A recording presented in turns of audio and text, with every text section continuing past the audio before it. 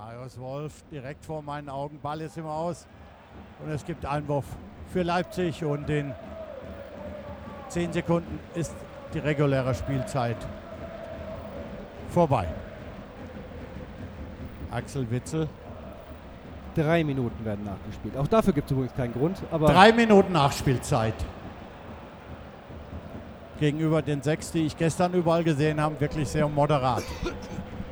Werner auf die rechte Seite, da ist die 16, Ball kommt vor das Tor, da ist aber Lukas Piszczek, der hat schön aufgepasst.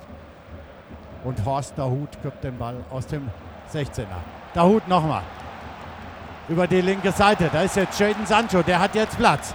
Sancho auf Marco Reus. Und da ist das 4:1, Marco Reus. Jawohl!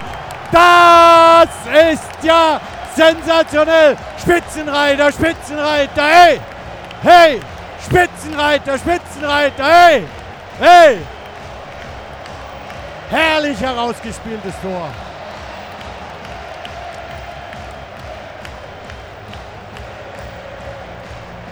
das Ergebnis, so ehrlich müssen wir sein, spiegelt den Spielverlauf nicht wider. Aber was zählt, ist das, was auf der Anzeigetafel steht. Die tolle Balleroberung von 90. Spielminute. Tor für unseren BVB. Torschütze zum 4:1 war unser Spieler mit der Nummer 11, Marco! Marco! Marco! Und damit hat er nun definitiv sein 100. Bundesliga-Tor.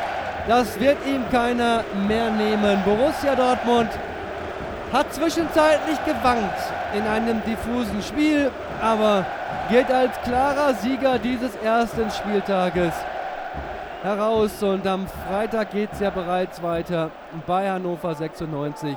Was zählt, sind Punkte, was zählt, sind Siege, das gibt Selbstvertrauen. Macht die Arbeit, die Lucien Favre sicherlich nachher noch eindeutig beschreiben wird. Der nimmt ja kein Blatt vor den Mund. Macht die Arbeit für ihn aber eben leichter.